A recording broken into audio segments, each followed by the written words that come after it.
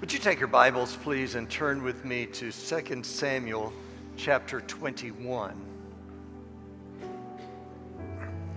We begin at verse 10 of 2 Samuel chapter 21.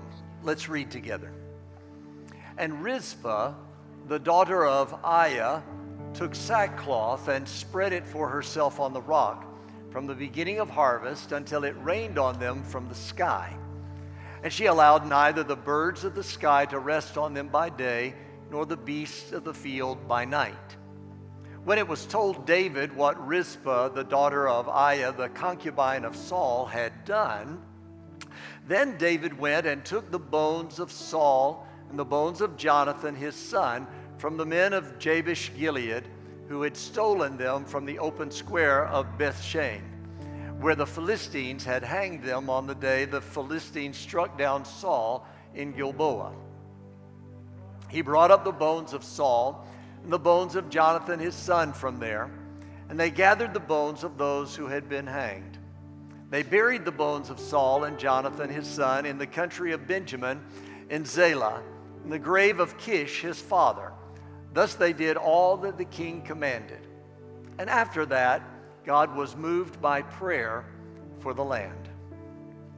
I heard the story about a mother who was concerned about her only son going off to college, so she wrote this letter to the college president.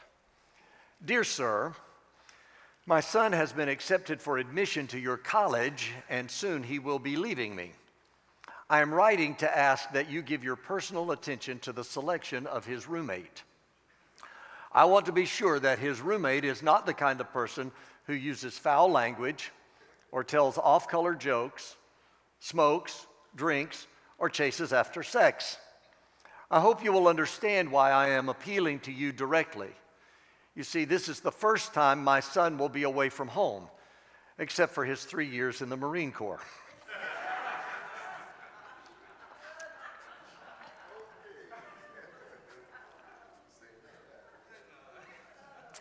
Humor columnist Irma Bombeck wrote, "The easiest part of being a mother is giving birth. The hardest part is showing up for it each day." She went on, she said, "Mother's Day is traditionally the day when children give something back to their mothers for all the spit they have produced to wash dirty faces, all the old gum they have held in their hands, all the noses they have wiped, and all the bloody knees they have made well with a kiss. This is the day mothers are rewarded for washing all those sheets in the middle of the night, driving kids to school when they miss the bus, and enduring all the football games in the rain. It's Appreciation Day for making your children finish something they said they couldn't do, not believing them when they said, 'I hate you,' and sharing their good times and their bad times." She finished up by saying, "The cards probably won't reflect it, but what they're trying to say is, thank you for showing up." Now, I'm aware Mother's Day is a difficult day for some people. It's difficult for those women who want to be married and are still single. It's difficult for those who would like to be mothers and yet have never been able to have children. And while I want to be sensitive to those for whom this day is a struggle, at the same time, I don't want to diminish or ignore the amazing gift called mother. It's safe to say that even if our experience has been challenging and less than ideal, each one of us has a mother. On this day that has been set aside to honor mothers, I want to take a few minutes and talk to you about a mother's love. When I was reflecting on this subject, my mind was drawn to this little-known mother tucked away in the pages of the Old Testament, a mother by the name of Rizpah. The story of Rizpah and the love and devotion she demonstrates toward her children serves as both an inspiration and a challenge on this Mother's Day. It's here in the text from 2 Samuel chapter 21 that we find, first of all, a mother's love recorded. And in order to understand what's going on, you need some background information. You'll find that information in the book of Joshua chapter 9. Shortly after Israel entered the Promised Land and defeated Jericho under the leadership of Joshua, a group of men disguised as foreigners approached the camp to make a treaty.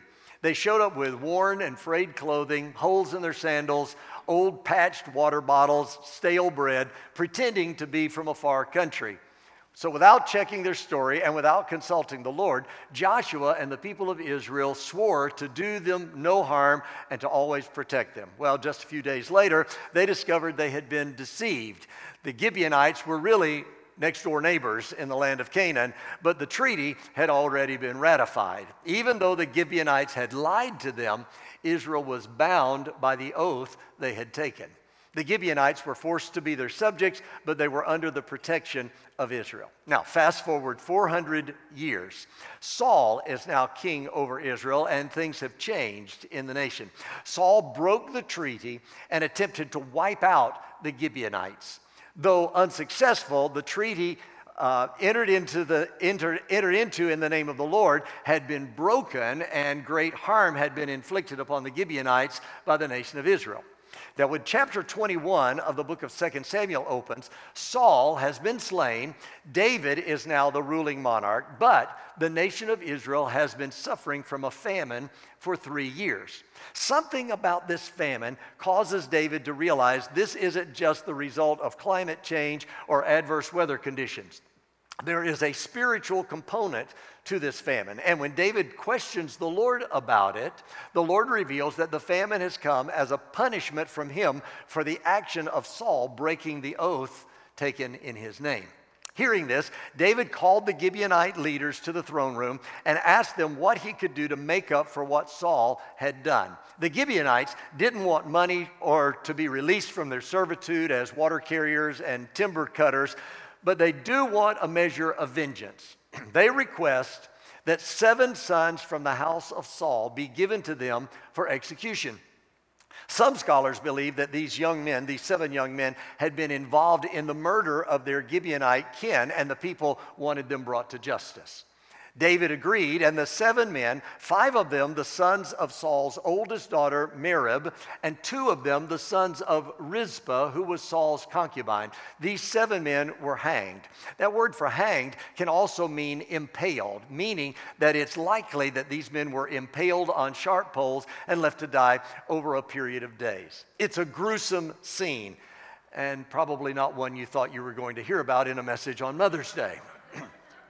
And yet, here is where you will find a most incredible demonstration of a mother's love.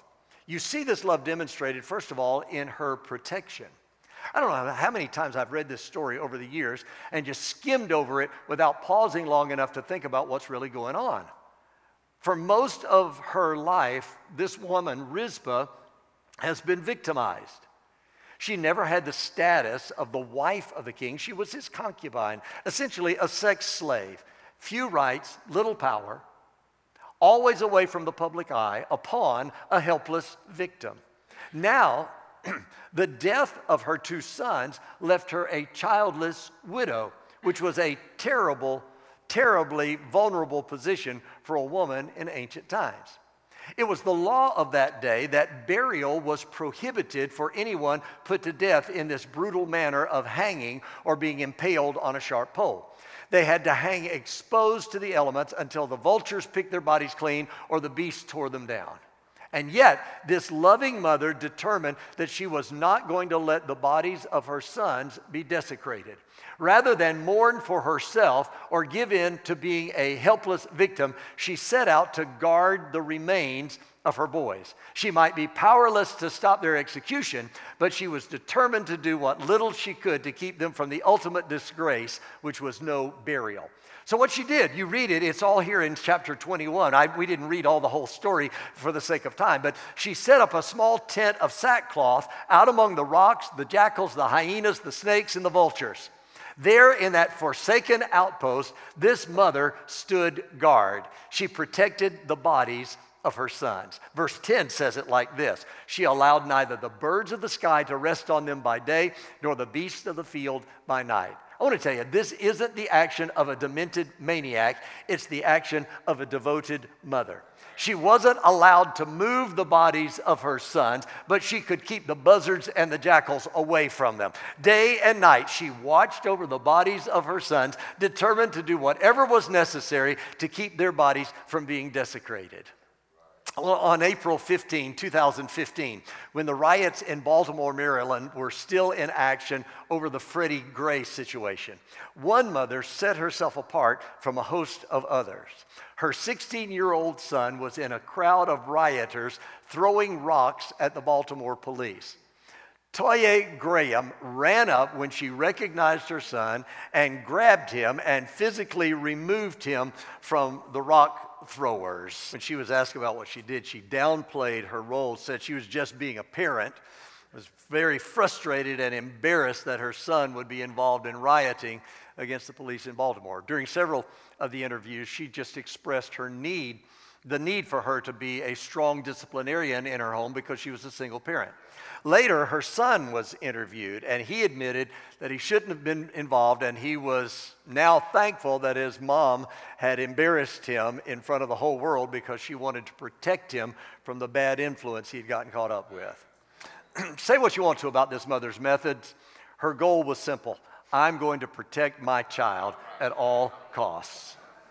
This Baltimore mom, like the story of Rizpah, ought to both inspire and challenge each and every parent today to be a protector for your children.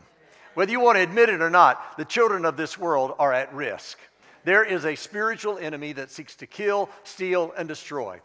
See, you aren't wrestling against flesh and blood. You're fighting against rulers, against powers, against world forces of darkness, against spiritual forces of wickedness in the heavenly places, and they're after the soul of your children.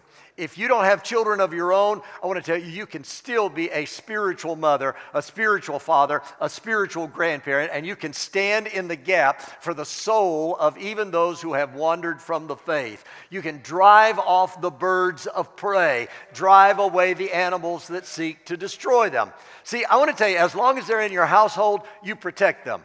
Instruct them in the Word, in the ways of the Lord. Build the Word of God into their lives. Monitor their relationships. Monitor their social media and their online activity. And when they move out on their own, you still protect them. You don't ever stop. Stand your ground against the forces of darkness in prayer.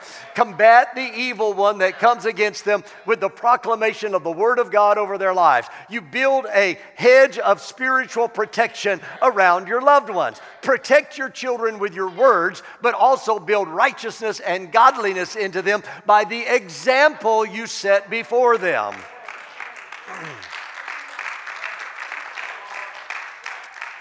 See, faith is better caught than taught. Your children are much more influenced by what they see you do than by what they hear you say. You got quiet in this Presbyterian church. See, if you tell them prayer is important, but they never hear you pray, they're going to follow your example rather than your words. If you say the Bible is an important guide to living, but they don't see or hear you reading the Bible or consulting it in your time of need, guess what? They're going to follow your example rather than your words. If you say attending the house of worship is important, but you allow any and everything to preempt your attendance, they're going to follow your example rather than your words. If you say it's important to be giving and generous, but your checkbook tells a different story, they're going to follow your example rather than your words. If you say that God's way is the only right way, but rarely give Him a thought as you go about your daily activities, they're going to follow your example rather than your words. You don't protect your children by taking an opinion poll before you make a decision. You're the leader, so lead. And understand that leading the right way and making godly decisions isn't always popular. So what if the kid kicks and screams and hollers and fusses? You're the parent, not them. God has placed them in your care to protect.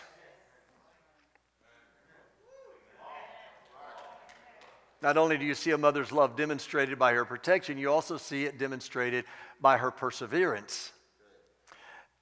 Nobody with good sense ever said this kind of love is easy. Rizpah persevered in demonstrating love in the face of difficulties. The Bible says in verse 9 that her sons were put to death in the first days of harvest at the beginning of barley harvest. Then verse 10 says she protected the bodies of her sons from the beginning of harvest until it rained on them from the sky. Now, again, if you're not careful, you just read over that without paying attention to what's going on. These boys were executed at the beginning of the barley harvest, which would have been late April or early May. And it would have been around October when the rains came. Now, that's between 5 and 6 months, almost half a year, that Rizpah guarded the bodies of her sons. It doesn't take very much effort at all to imagine some of the difficulties Rizpah endured in that time.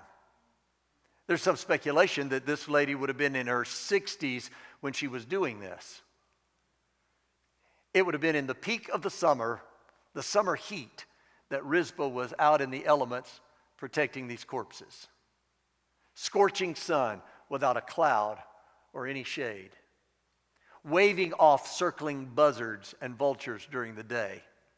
Fighting famine-starved wild packs of dogs and hyenas roving about looking for food at night. Think about being next to those bodies impaled on posts for 6 months, bloated, turning black, decomposing. Think about the awful stench of decaying flesh that the winds could not blow away. Think about the sights and sounds of a blizzard of flies buzzing around.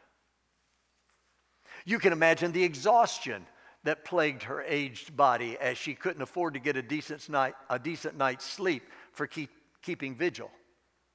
There was the stigma she felt from the rest of Israel as it dawned on them that her children were the symbol of why God was judging Israel with a famine for the last 3 years. I have no doubt she was shunned like an outcast. Imagine the disgrace, the depression, and the darkness of her life during those 6 months.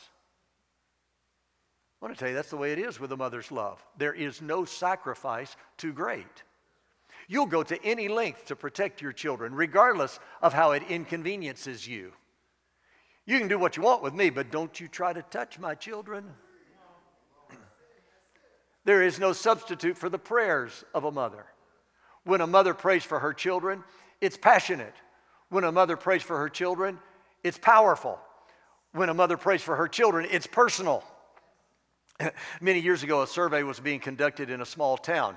When the surveyor knocked on a certain door, a woman answered. He asked the usual questions, things like how long she'd lived in the house, if she was married, occupation, those kinds of things. And then the surveyor asked if she had any children. She replied, yes. The surveyor asked her how many children she had. She said, well, let's see, there's Willie, and there's Horace, and there's Grace, and there's Ethel. The surveyor interrupted her and said, I don't need names, I just want numbers. The mother replied, they haven't got numbers. Every one of them has a name. Listen to me today, mothers. Your son may be out of the home and may be living completely contrary to the way he was raised. You may not have even heard from your daughter in a long, long while, and the last communication you had may have ended badly. There may be anger and hurt in that relationship. There may be extreme disappointment. Whatever the case, don't stop praying. Turn them over to the Lord and allow Him to do His perfect work according to His timetable in their life. Stop trying to tell God how to fix them. But whatever you do, don't stop praying. Don't stop calling their name out to God. In the face of difficulties, persevere in prayer. In the face of difficulties, protect them in prayer. Not only did Rizpah persevere in the face of difficulties, but she also persevered in demonstrating love in the face of danger. Can't you see this 60-something-year-old mama with a stick in one hand and a rock in the other, standing in front of the lifeless, bloated bodies of her sons impaled on a pole, staring down a snarling, howling pack of famine-starved dogs? Flailing her arms to keep the buzzards from lighting, driving them back again and again and again, doing this every day, every night for 6 months. Rizpah's devotion is an inspiration, an example, and a challenge to mothers everywhere. She preferred her children above her personal comforts. She would rather die defending them than let some wild beast have the corpse of her sons. She would make any personal sacrifice necessary. Her love for her sons caused her to identify with the suffering and embarrassment of these boys. She didn't shun them in their time of need. Her love caused her to stay with them during the months of their shame. Though her boys were grown, though she had no control over the decisions they made, though their bodies were left hanging as a sign of contempt and condemnation, she still loved them. This is the way it is with love. When you love someone, distance is no barrier and time is no deterrent. They can spit in your face and walk away, but you still love them. They can embrace evil, but you will love them. Sometimes, some of you have experienced this. Sometimes your child will do everything he or she can think of, things that are intentionally designed to create the maximum hurt in you. But deep down, it's a desperate cry of their heart, wanting to know that no matter what, you will still love them. I want to tell you, you can't love like this with human love. But those are occasions to express divine love. Those are occasions to step back and let God's love shine through you. I've talked about a mother's love recorded. I want to finish up by telling you just very briefly about a mother's love rewarded. Rizpah's devotion and faithfulness was not in vain. The story goes on in verses 11 through 14 to say that when King David heard about her actions, he was moved by her perseverance. He remembered that when Saul and Jonathan had been killed by the Philistines, their bodies were left hanging on the walls of the city, and the men of Jabesh Gilead had come in the night and taken them down and hastily buried them. So now David, hearing of the devotion of Rizpah, calls for the bones of Saul and Jonathan to be exhumed. He takes those bones along with the bodies of these men over whom Rizpah had kept watch, and he gives them an honorable burial. Rizpah wanted a proper, decent burial for her sons. She never dreamed they would receive a royal burial. But that's what David does. Her love, sacrifice, devotion, and protection pays off. Her sons gained a decent burial, and Rizpah gained a place in history as an example, an inspiration, and a challenge of what it means to have a mother's love. Rizpah stands today for every mother who has grieved, every mother who has suffered the loss of a child, and every mother who has learned to forgive. Her story is a reminder that a mother's love is never wasted. Even death cannot dampen the flame of love. I'm particularly struck by the end of verse 14. It says, and after that, God was moved by prayer for the land. God was moved to heed the prayers of the people and end the famine following the heroic actions of this determined mother. And I just wonder, could it be that God would once more be moved to intervene in our land on the heels of prayers of mothers that refuse to give up on their children? Let's bow together.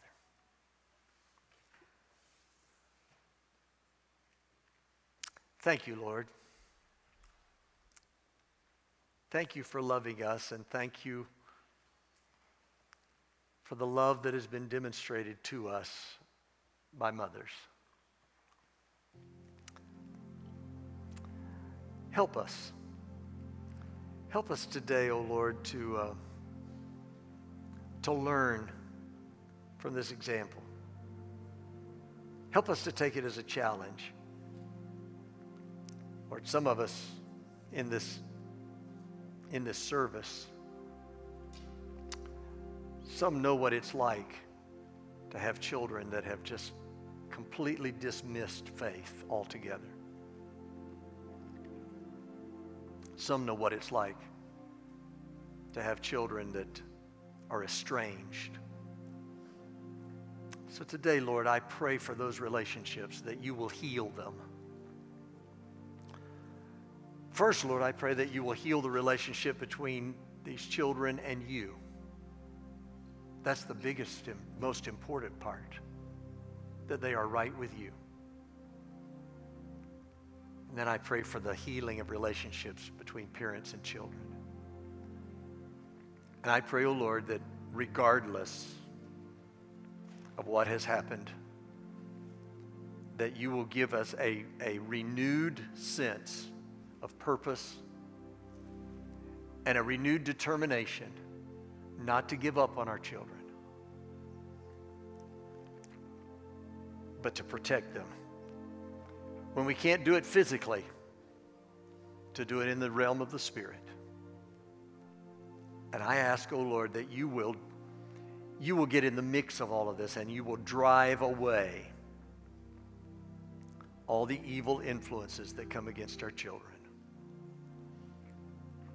And that they will have then their eyes open to the need that they have for you. You'll soften their heart, make them tender toward you. I thank you for that today, Lord. Thank you for this day that we can celebrate your goodness in our lives. Amen.